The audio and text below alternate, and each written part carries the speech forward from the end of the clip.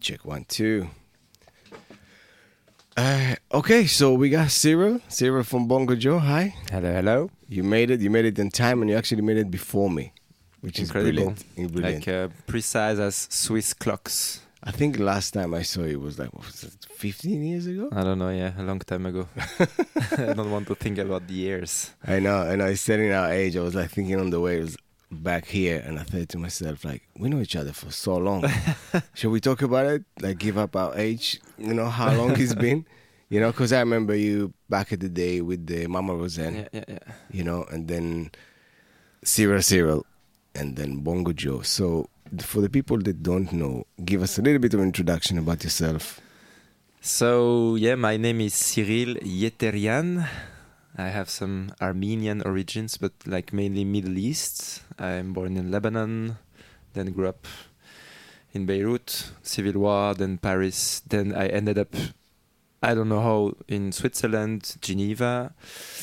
And 10 years ago already, almost 10 years ago, I founded a record store and a cafe and a venue called Bongo Joe, which turned out being a label 2 years after. So since 8 years now, I run the Bongo Joe label as well. And mainly I'm a musician. I've toured like all over the world during my 20s with this band that was called Mama Rosin. In UK, we played a lot. And then we stopped the band almost 10 years ago as well. So I concentrated my efforts with the store and the label, and then created a new band called Cyril. Why Cyril? Because it's a duo, and the other musician in the band is called as well Cyril, like me. No way. I always so thought it's like easy, easy to remember. And then we've toured all around since the past 5-6 years, and never got to UK because we didn't like push things as much as we could. We made kids. I had like this big baby, like called the record store and the label and stuff. And now, like since many years, we're back in UK for our first tour, and I don't understand why I didn't come earlier in UK, because I love this country and I love the audience. And so the first tour, a week, and we've played all over, and it was fantastic. Amazing. So, and now in front of your eyes. I saw already on a B-side session. So basically the shop and the label are two different things, or also the name. Everybody say Bongo Joe, but there's a longer name for it, is it? Yeah, we did a little how do we say homage to there are many labels of like French labels from back like earlier that were called les disques something, Les disques, which means like records somehow. Okay. And so I wanted to distinguish, make the difference between the store and the label, like so the record store is Bongo Joe Records, and then I think the difference was just for ourselves, and we decided Les Disques Bongo Joe, but from outside, everybody call it Bongo Joe. Everybody is the same, Yeah. So, yeah. But then it's different company somehow, it's not necessarily the same persons that work at the store and work at the label. Okay, the label is yourself, and you got other partners. We are. There are like 5 people. Okay. And the store is like we moved 2.5 years ago to a new location in Geneva. Now we are like on a kind of fancy island in the middle of the city on the river. Where's the river split in two? Yeah, like you are surrounded by water somehow. And it's way bigger than it used to be. The older location was very small. I was in the previous one. I haven't been in the new one. Yeah, the new one is like super big, and now like there are almost like 30 persons working there. Like it became something different. HHV new scale. No, we there is a lot of space for events. And we have like the store and the cafe now have we have outside like a terrace, and we can like. Do you do like a late license when you do like a live events? we found so far we are like more like a day venue than we organize shows, but they are always early, like from 7 to 9. We close at 9. Okay. And then people can go out in like, proper venues and Yeah. nightlife. I think it's decent hour for European shop to be open, no? It's 9 o'clock. It's quite far, late, because here it's 6 o'clock, probably shut. Yeah. But do you remember the moment that you were like, I want to open a record shop first, or the label? I was always curious about that. Like, So yeah, before having like Bongo Joe, I for like 6 years, like during the Mama Resin period era, I had another label called Moi Je Connais, and I used to put out like same kind of mix between like the local scene and as well like reissues of music from everywhere. So I already had like this experience and already had a label. So for me, like the Bongo Joe label somehow is the continuation of what I was already doing, I put out like the first record I put out on my own label was like in 2007, I think, like in like 16 years ago. And yeah, so when I started Bongo Joe, the label, I already had like, I knew how to do it, and I already had like, contacts with distributions and stuff. So it was easier. I think that's the key element when you start your own label is the distributions. Yeah. I mean, being an artist, releasing music, you were on Voodoo Records, I think, with the Mama Resin. Voodoo Rhythm, yeah. Voodoo Rhythm, sorry. I was close. Swiss label as well. Yeah, from Bern, the Swiss-German side, and run by a legend of the, like what they call the blues trash garage scene, of Switzerland. The guy is called the Reverend Bitman, who played like and still plays all around the world. But they had the Dead Brothers as well, I think. Really great bands. Yeah, and strong I love that connections label. all around, They're a good landmark. I remember, I think I find you first there, and then I start digging for the other artists, and I was like, oh my, that's a really cool label. Yeah, there are a lot of like rockabilly and garage bands, but then I mean that like and some like bands like what you say like the Brothers of Mama Rosin sounded a little bit different than the rest of the catalog. Yeah.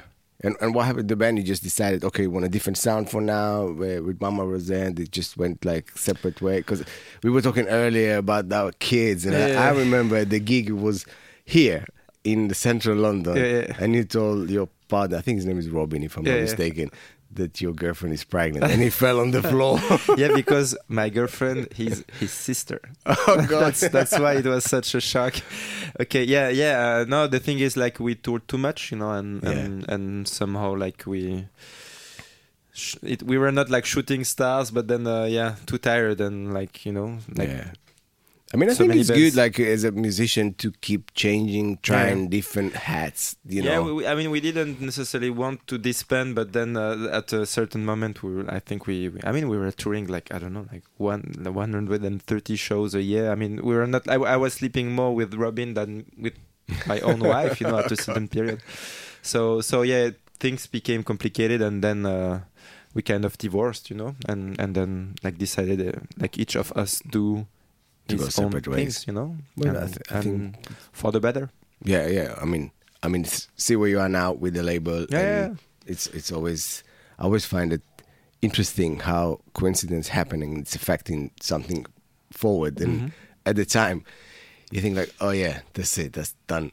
And what am I gonna do now? But look, you did great. Like, I mean, yeah. Bongo The thing Joe. is, when we stopped Mama Rosin, I was kind of traumatized of like being in a van touring all the time, etc. So I really thought to myself like, I won't play anymore. I mean, I've done it, I toured all around, and now let's concentrate and focus on different things, I mean, still music and with the store and the label, but I was not really thinking about like the setting up a new band, etc. So it was a kind of a chance, like when we met with Cyril, the other Cyril. I mean, we knew each other because of our reputation in town. I mean, he was like very active in the jazz and experimental scene, and on his side, he knew. I mean, I had Mama Rosin, and we were representing more like the rock side of the music scene of Geneva. But then, I mean, one day, 3 years after having like opened the store's doors for the first time, I thought to myself like, now it's kind of running, So maybe I was attracted again to play music with someone, and I asked him like, "Hey, Cyril, I heard you had a studio where I could rehearse, you know." And he told me, "Yeah, and you have musicians too, you like, and let's try it together, you know." And I mean, we really didn't plan anything, you know. It was just like but that's spontaneous. the most amazing things, no? Yeah, Like yeah. when you don't plan it, you do it. You go, you mingling, Yeah. you're talking like, oh, let's try to do that, and then puff, you. Yeah. And releasing, because you release your stuff on Bongo Joe, and that's always a question that I wanted to ask, like, how hard is it promoting yourself on your own label? Okay, I really don't like feel comfortable like promoting myself, and that's why I mean the chance we've had with Cyril is that it's not. I mean the main label is not Bongo Joe for Cyril. The label is a label from Paris called Born Bad Records. Yeah, I know them. Yeah. They're great. Yeah, it's a great label, like super settled in France and internationally. I mean, they did, like the famous thing they've done is like the compilation of Francis Bébé, you know? Yeah, I love that one. And I mean, a lot of compilations, a lot of bands, like super, like worldwide known band singing in French called La Femme, who are touring all over the world. And I mean, most recently they put out Mazouni from Algeria. They just put out a Rai compilation as well. Yeah. I mean, they're into a lot of different things. And I mean, I was not that much looking for. I mean, my hope was like finding someone to do the effort of, like talking. I mean, I spend all my days like promoting bands, because when I discover a music I really love and I put out on the label, I'm just like obsessed about like to share making them, like putting some light on them.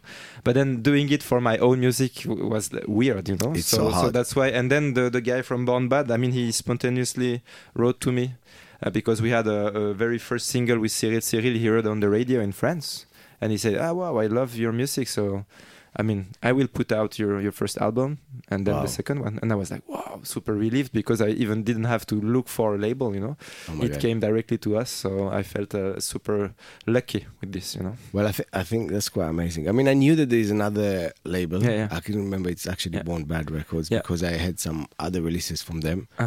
And I think it's the right thing to do, in general, because it's so hard from the same space as a person that own a record label. I always see it as enthusiastic as a DJ selector, because when you go to DJ, you just play music for people. You say, oh, you're going to hear that.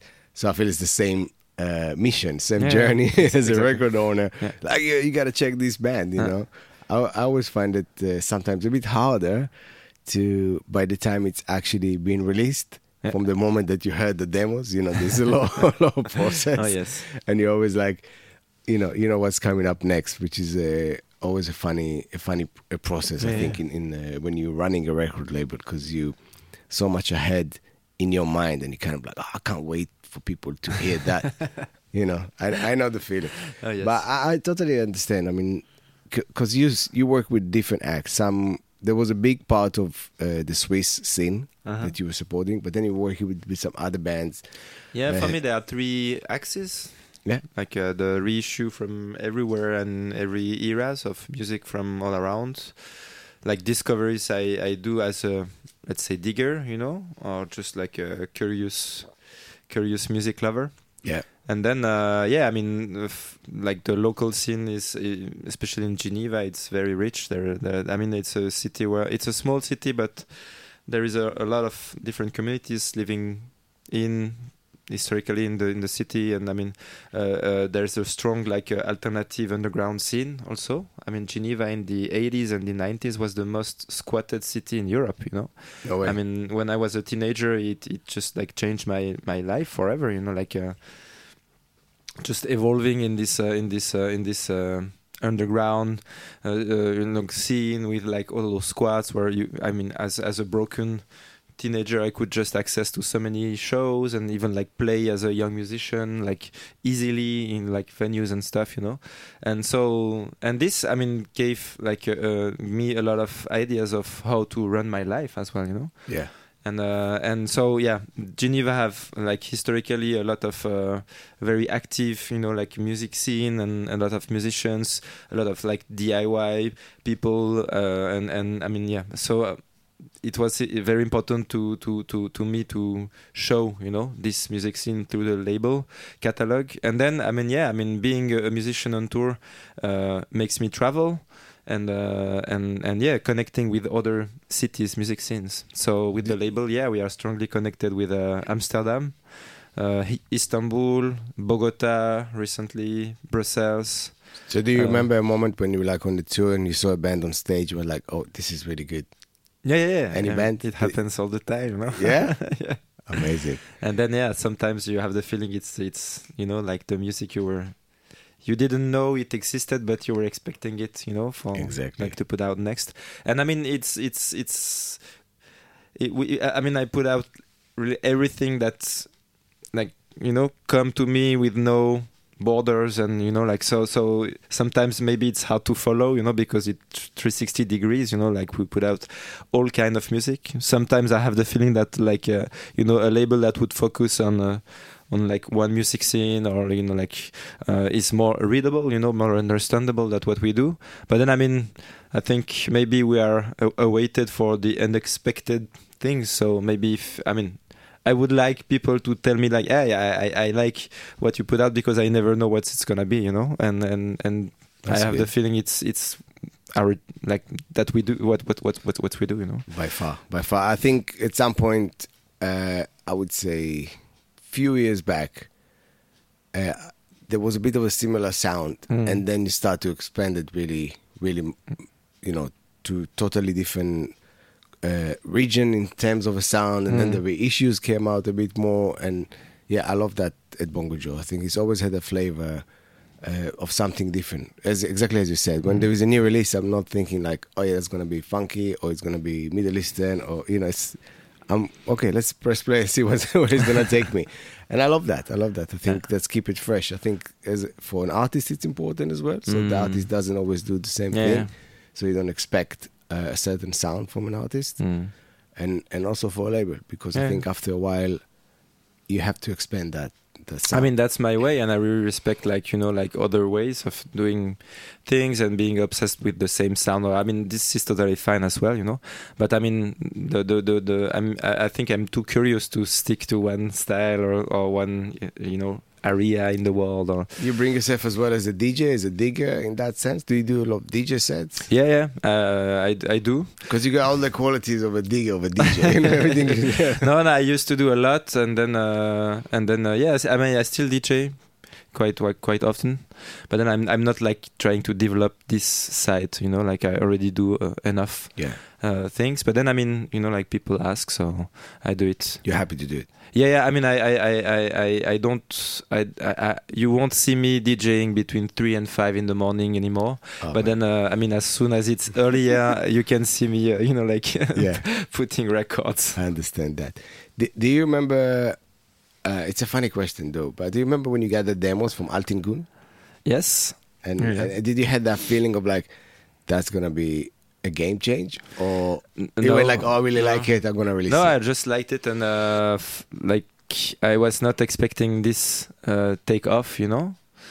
I was really surprised, because I immediately liked what I was hearing, but then I was not expecting that much of attention on this, because I knew already.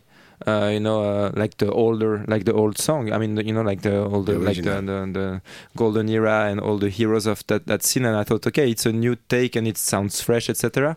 But I was not. I didn't like calculate, and I was not aware that like people really needed to listen to it and would like appreciate it that much, And it was very exciting and very.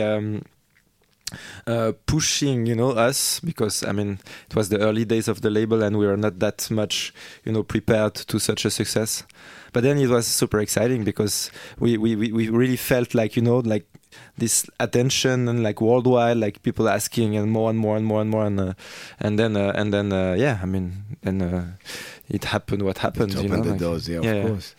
And then we put out the first singles, and it went really crazy. Then the album, and then because you did like the 7 inches, couple of 7 inches, 3 7 inches.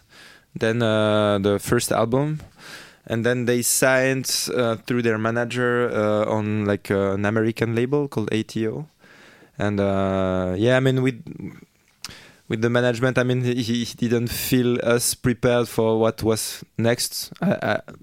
Deep inside myself, I think we could have handled easily, you know. Easily. But then, I mean, you know, that's a different conversation. Yeah.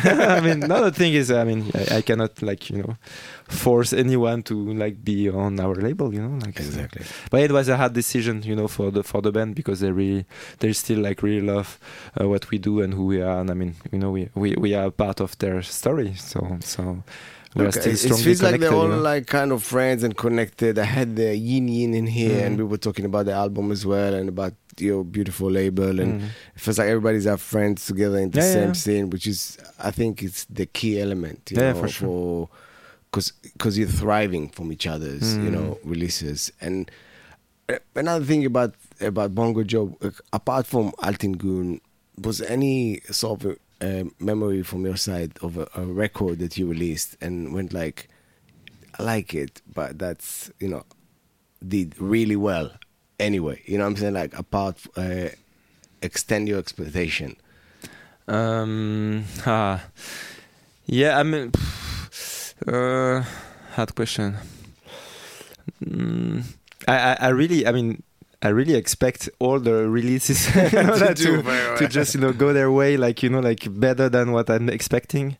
And it's super hard to read, you know, like the market and know, like, you know, I mean, we put out music that is not like always easy to sell somehow, you know, like it can be a bit too experimental, edgy or anything, you know.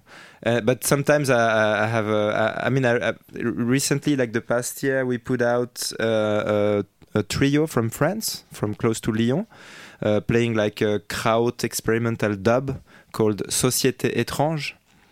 And this band, I really love this band. I really love their sound. But then I thought, I mean, it's really like for the music nerds somehow, you know. But there is something super strong in it, and I really want to work with them.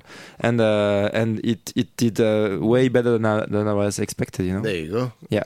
And this was for me a real success, because it's not that easy, you know. There is no voice; it's just instrumental, like long tracks.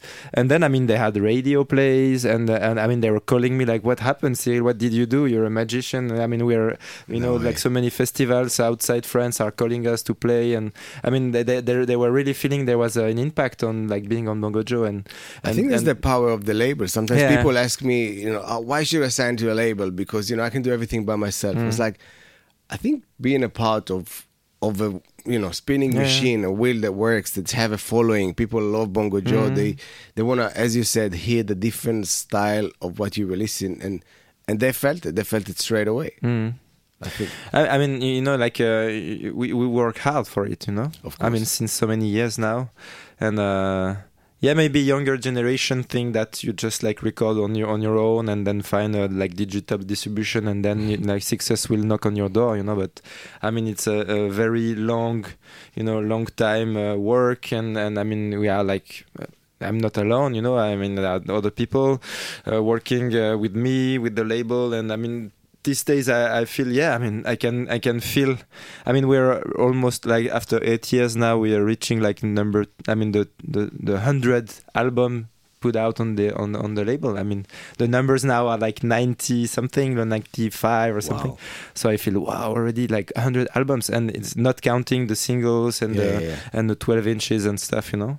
So I mean, there is a, it's a lot, man. It's more than I can. I mean, remember. we put out like one album per month since 8 years, you know. So that's which it's a lot. It's a lot of work. But then, I mean, there is like, and I have the feeling I spend all my days to say no to everyone. But then still there are some, you know, music that it's so hard in the pipeline. It's so hard to say no. I always find because, you know, I think the main thing when you run a label, I mean, for me was to listen to everything, which is, you know, I have to, and get back to everyone. But every time I say no, I know it's hard to say no. But I mean, the thing is, since and we have this wide range of music styles, you know, so I receive like every day. I cannot listen to all the emails I receive anymore, you know. And Yeah, this is yeah, it's frustrating because I even like don't have the time to listen to music. You know, people like spontaneously send to me. And I mean now we have I mean I already know what we're gonna put out in December of next year. You know, December 24. yeah. Okay. Wow, that's way ahead. That's way ahead, but then I mean, you know, like it's just and these days I say sorry. I mean, I cannot like You tell can't you yes schedule because somebody, yeah, because somebody finish an album and they want it to be out like in 2 months, 3 months. But you see, with your own label, I mean, at a certain moment you have enough bands, you know, that like produce their music. Yeah. And I mean, if you, I mean, I still, for me, it's very important to stay open to new inputs. Yeah. But then, I mean, you have all the, you know, like the bands that already put out music on your label that tell you they're gonna put out. I mean, that have a new album ready and compose with like like newcomers and like the one from your roster plus the reissues and stuff. I mean, it feels super fast, you know, and I mean it's already too much. I mean, you know, if we wanted to work even better on each release, we should not put out that many records, you know. I mean we should like stick on maybe 6 to 8 per year, it's not like 12 or 14 per year, you know. And yeah, but at the same time, look, it depends on the bands, you know. Like for us, we are like first quarter of 24, which I never thought I was gonna be like so much ahead. But Sababa 5, for example, they keep, you know, sending us music constantly. They released an album last year in November, and there's another one coming up in December, which is incredible. And prolific. And a friend went like, "Oh, you working them hard?" I was like, I don't do anything. They just do it themselves. They just constantly bring in music, you know. And sometimes, at some point, we had a conversation about it. I was like, "Oh, maybe we should put it in 24." And I said, "If we're gonna release you an album 24, that'd be the only album. I can do a couple of 7 inches." And they were like, "You know what? So do it in 23 because we want to do another album in 24." So some musicians are so on it. But at the and you always want to keep it open, you know, to be able to get more stuff coming in. I think it's important. No. Absolutely. You mentioned earlier something about the poster here. People can't see the poster, but I was like, there's a nice story behind it. So. Yeah, I mean so it's an event that happened in Portland, Oregon, in the States, and run by Mississippi Records. And Mississippi Records is the most important label in my life. It changed my life, you know, the day I discovered and I bought the first of their releases.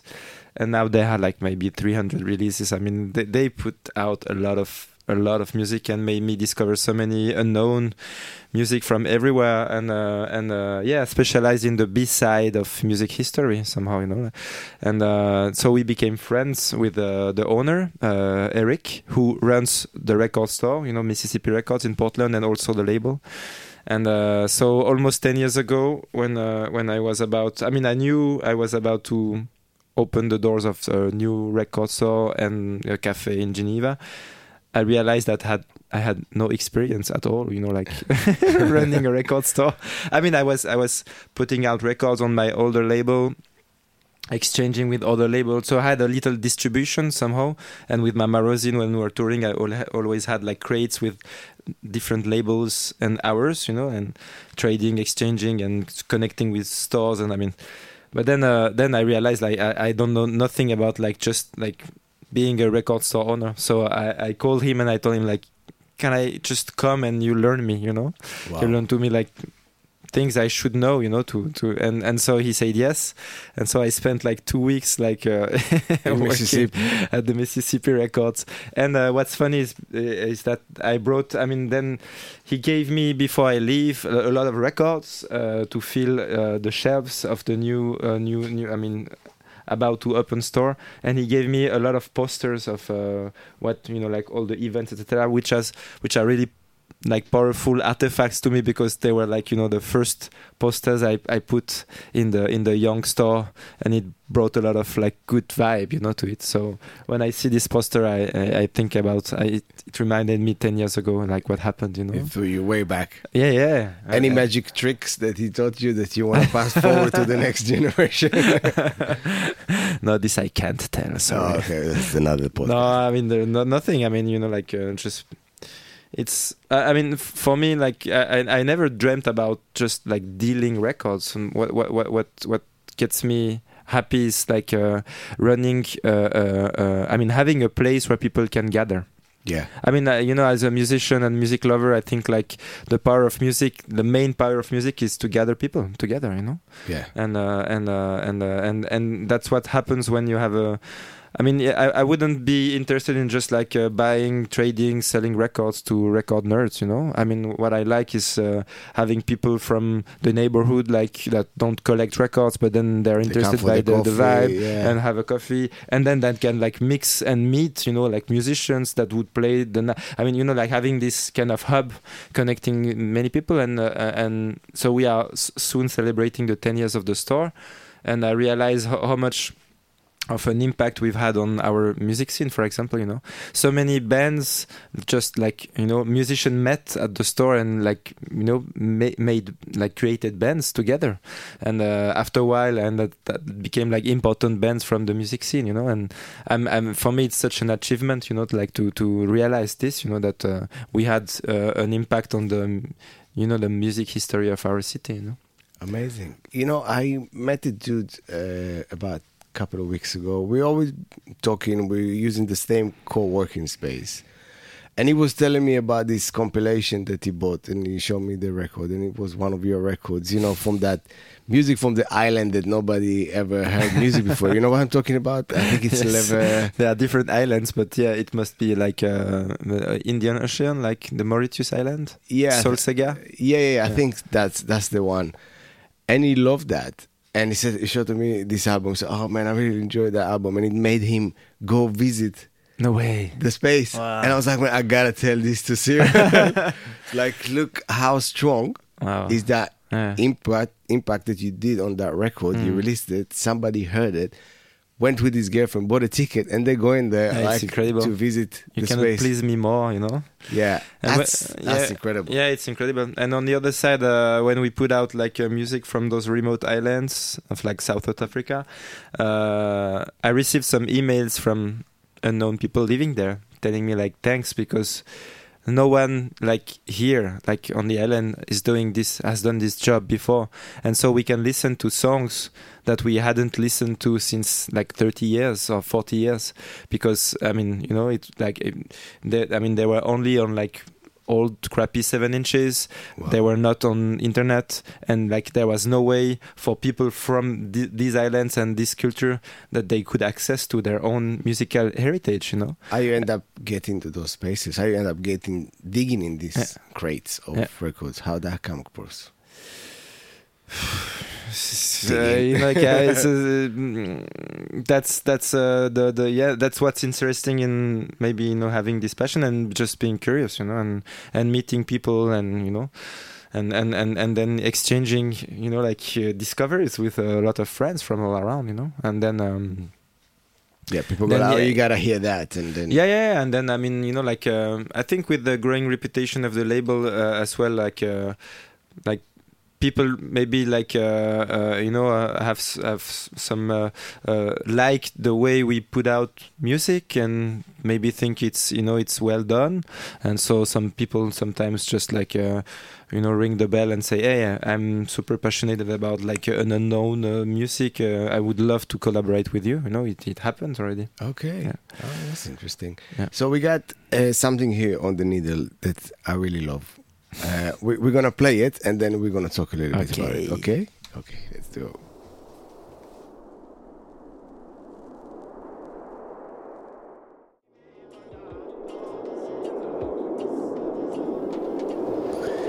Okay, I must say, I let you adjust your mic first, and yes, we are here. I must say, I remember that came out on the 7-inch. Yes, A side, B side, both like bang. Incredible. And I think we talked about it at some point. They were like, there's an album coming up, and it takes a long time. Oh yes. So those things takes long time sometimes. Sometimes yes, and then I mean you have to go with the flow somehow. And I mean the Les Abranis, who historically are like the pioneers of Algerian prog rock, synth, I mean reggae. I mean they really pushed forward. I mean Algerian non-Arabic. They are like Berber. Kabyle. Okay. and I mean they're not singing in Arabic. They're singing in Kabyle. You know, it's not. And I mean, these people have been like despised by the like Arabic governments in the 70s, 80s, etc. So they are like fighters somehow, you know. Yeah. And in their history, they've been put in prison like just because they were like, you know, like just like non-Arabic musician in Algeria. And I mean it would like, you know, it was too much of a mess, you know, for the government of these days. There's a big notes inside the records. Yeah, like, because we could have written a book, you know, about their lives, but then I mean it'd have to stay you know, like short, because still you will learn a lot of things about their lives. And why it took so long is that, I mean, even the musicians don't have their own records, you know. I mean it took us many years to find like good copies of some of some songs we wanted to put out on the compilation, and the two like founders, Shami and Karim, they yeah, I mean they disbanded so many years ago, and they were not talking to each other anymore since maybe 20 or 30 years, you know. So it took a very long time to just like, you know, like make things square, you know, about licensing and having their agreement, etc. And then like looking for the good copies. I mean, it was like such an adventure. But then, wow, finally we did. I could not believe I had this record finally in my hand, because at different moment I was about to give up, you know. No way. Yeah, because I mean things were just completely stuck, you know, and so I thought, okay. And it's always we would have control, put out no? Sorry, like all remote control, like all yeah, that. I mean sometimes I mean you're in contact with someone living in Algeria, and or like the other one lives in Paris, but then for 6 months they would not answer anymore, you know. I mean, not that much interested about your work, or they don't understand, and I mean, and I mean they're into something else, and etc. etc. So it takes a lot of time.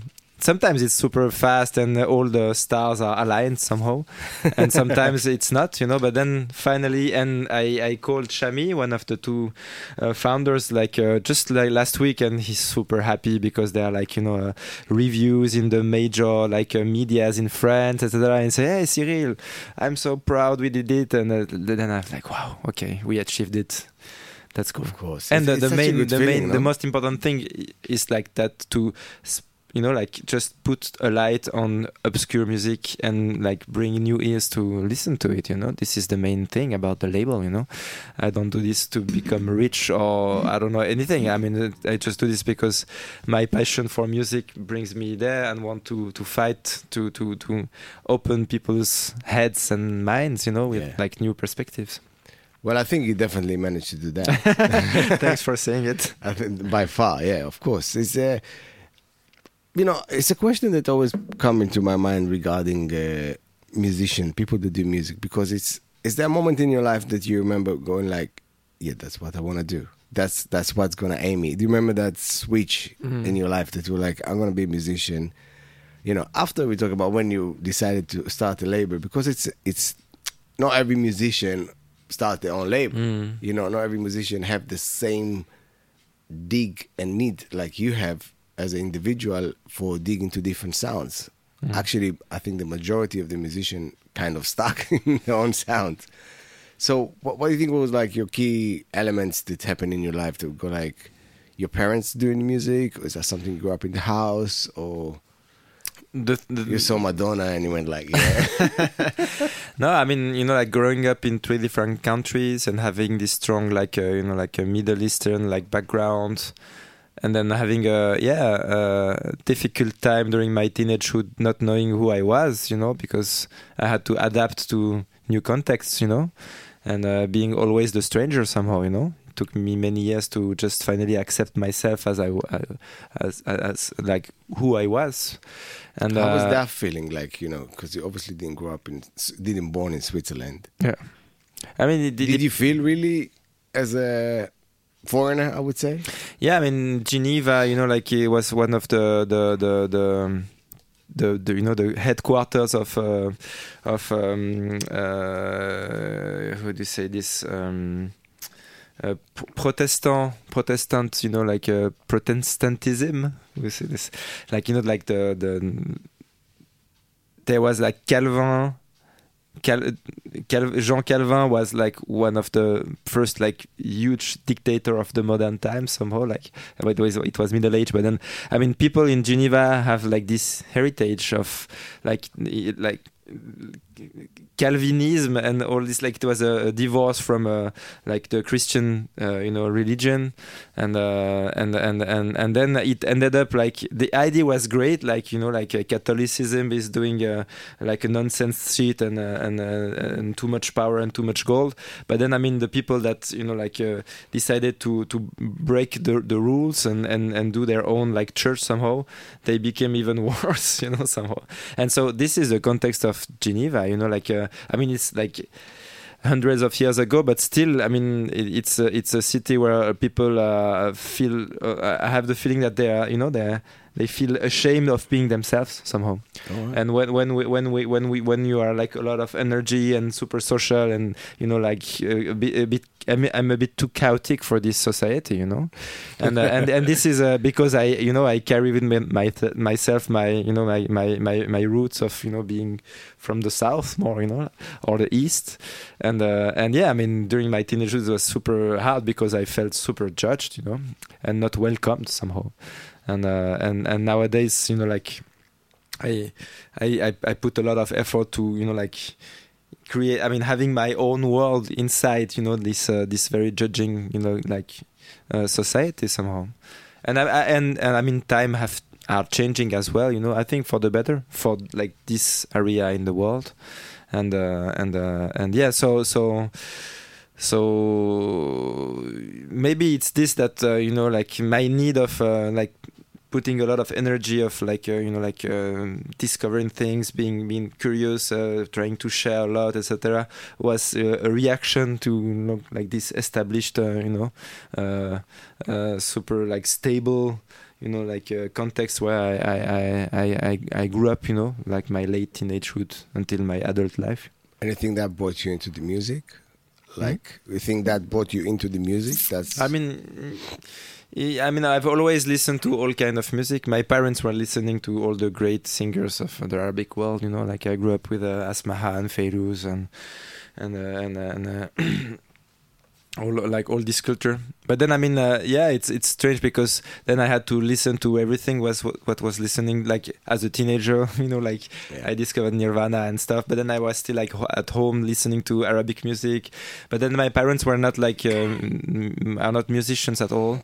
But then, yeah, something I had to express myself through it. So you pick up an instrument, and then you went like it felt like it was the right thing to do. Yeah, yeah. I mean, yeah, I'm a self-taught musician, so I like DIY, and say yeah, I started. As I've told you, like when I was a teenager, it was the end of this squat era, and we could like express ourselves quite easily, because then there were like a lot of like scenes you could access to stages for free, and so even if I was not like knowing how to play well my instrument, I could already like tell something, like show my music to people. So that's the way I learned music, like being on stage from the scratch. Bring it on like punk style. Yeah, like super punk style, and then it brought like this we had like brought Mama Rosine also, like the flavor, like being kind of a punky attitude, and just taking the music that we loved and making super powerful on stage, Okay, brilliant. When you started, not Bongo Joe, the previous label, mm-hmm. what was the element that kind of made you say like, I want to release other people's music rather than just being a musician? Mm-hmm. Because I think at some point, it's a totally different. It's a business, if you know what I mean. Like in the beginning, it's not, because it's not making any money for a long time. But then, if somebody, I would say like younger listening and want to start their own label, any keys, elements, what do you think is the right elements for you to start your own label, to do your own thing? I think it's the need to share, and the other Cyril is walking in the street. That's cool. I like it. The need to share your your own world. Somehow music scenes are world into worlds, and even if you're in London, I'm sure there are kind of community of musicians that know each other, that share stages, that maybe play together, etc.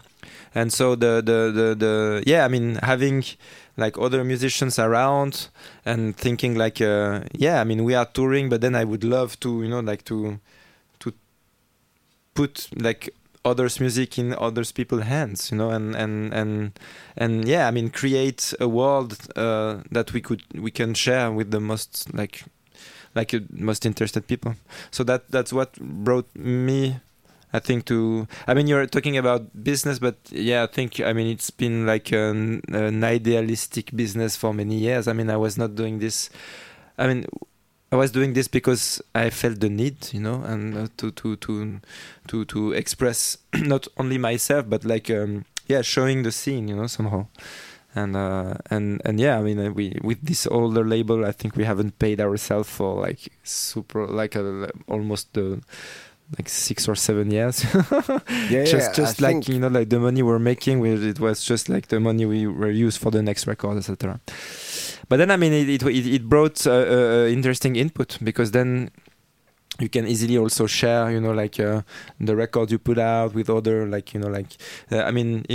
in each city you're playing, there's always an independent music scene with which they are super happy to exchange. And now we do this. I'd love to do it more at the store, but we are collaborating, for example, with a record store in Brussels, and every now and then they send us a box of 20 or 30 records that are not distributed, self-released. Okay, so from just Brussels for the music local scene. scene. And we have a shelf called Brussels Today, No way. It's created by the record store in Brussels. And on our side, the Brussels record store, they get the Bongo Joe releases through the distribution, but then we pack for them a special box. Yeah, a special box of everything that's around us, and end up at the store, obviously, because it's the local music scene. But then that never export, And so we do this, and cool. I'd love to do it with a London store, a store from Paris, and having these sections, because this should and then when you have the most curious people, music lover that would come at the store, can dig, from Geneva, the independent underground music scene from other cities, This is a kind of my dream for the store. So we are starting with Brussels, and let's see if we do it. But then, everything is linked. Why I tell this is that I think that, I think I'm just over passionate by the idea of sharing, I love it. I think it's the best thing. The way that you tell it, and it's exactly the thing that I feel about it, is basically this. As long as you want to share the music with as many people. When I always used to DJ, people used to come and say, "Oh, what is this? What's that?" And I always show. And I remember one time a friend was like, "Oh, you cool to share the tune?" I was like, "Of course." It's not like back in the 80s when they used to do hip hop. No. They used to put stickers on the label so nobody know what they were playing. And for me, it was always about sharing. When I meet friends, musicians, diggers, running your own record label, always, come with the bag of "Oh man, you gotta listen to this." I remember when I started and I was trying to do self-distribution in the shops, and some of the shops were like, "Yeah, we don't want to take," without even listening, "we don't want to take new stuff." I'll be like, "Okay, so I'll give you one.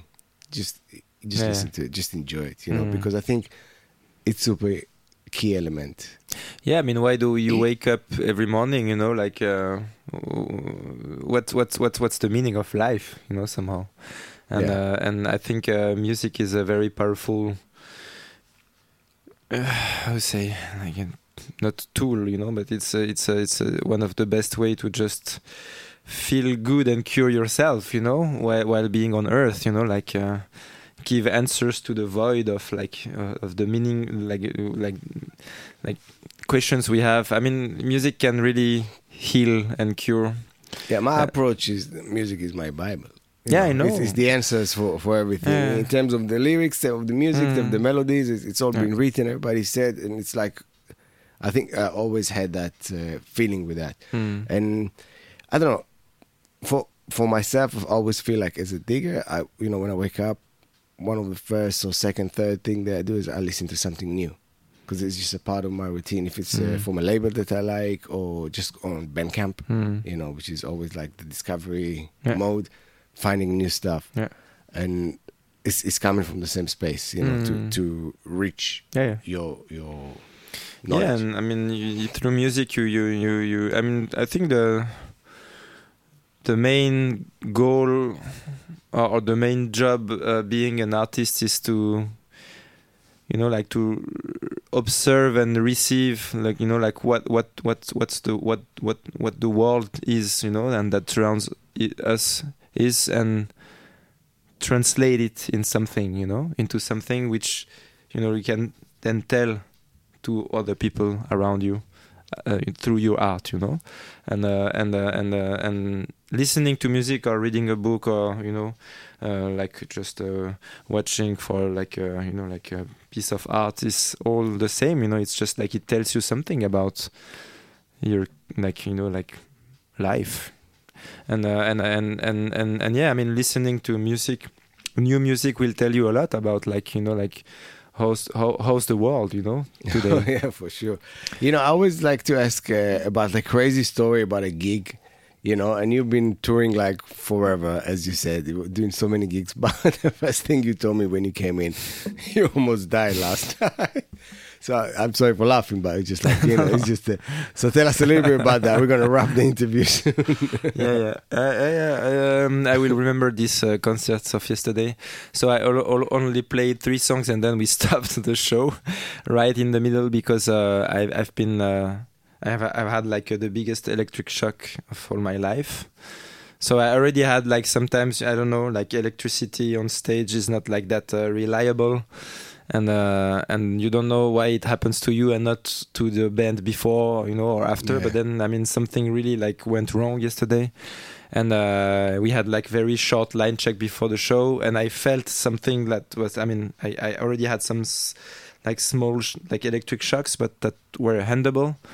And then right in the middle of the show, I don't know what happened, but then I almost died. Oh, God. And I mean, the electricity made a circle inside of me, and I was like playing my electric guitar and singing, and my lips were touching the microphone, and then I was like struck by a lightning bolt, Oh my God. And so I threw my guitar away and I started to shout on everyone, and nobody in the audience was understanding what happened, and what was happening, because I just left the stage while shouting and I was like completely, like outside of my mind. It just like, no way, as if I was bitten by a dog, like there's something like, and so I felt, and still when I'm talking, my fingers are aching.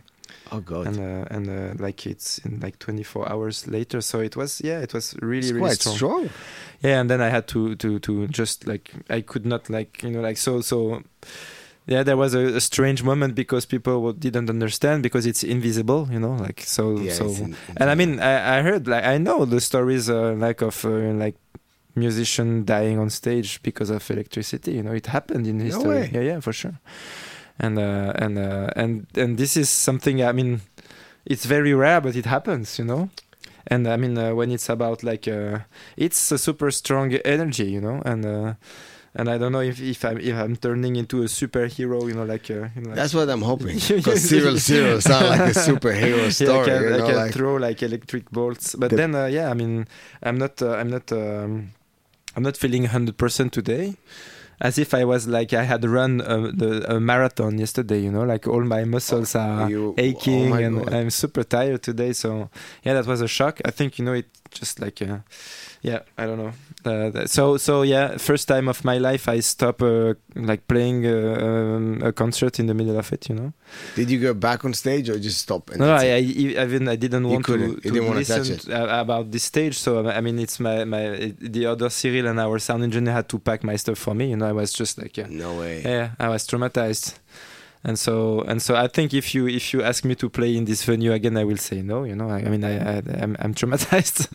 But I mean, it was a great festival, and thanks Cardiff and stuff. I was super happy, and the tour is going well. But then still, it was wow. It's shocking, as they say. I'm still shocked, as you can hear. You know, so yeah. Tonight I'm gonna play, and I will be very be away from the mic, like little by little. Yeah, when I'm gonna plug the electricity, I think I will have a 1 second of doubt. There's no doubt you're gonna have that. I'm gonna sum it up. I'm gonna play one more song, but before we're gonna play that, I want to say thank you for coming on. Thanks for hosting me. B-side session, Cyril from Bongo Joe. I love what you're doing. Keep on doing. You want to introduce that new 7-inch that is coming up right fresh, super fresh? Yeah, it's just out a few days ago. Chúpame el dedo. It's a duo of Eblis Alvarez, who is Mr. Meridian Brothers from Bogota in Colombia, who who's worldwide famous with all his projects, but mainly Meridian Brothers. And he teamed with Pedro, who's Romperayo, another band that tours a lot, and they have also a trio called Los Piranhas together. So they are like everlasting life friends. And this duo they have a special concept of they play like experimental satanic cumbia. Wow. And this very 7-inch is funny. So they put out 2 albums, like very experimental, and with this 7-inch, the idea is like a rehab. So they intend to get out of their satanist mood to become like good. Okay. So from bad become good. So the main single of the 2 is called Mi Rehabilitación, which means like my rehab. So I think that's the one I queued up. They are so funny. And so this is the latest. I mean, we just put out 2 days ago. Amazing. This song. So we are very lucky to have it here. And once again, thank you, Cyril.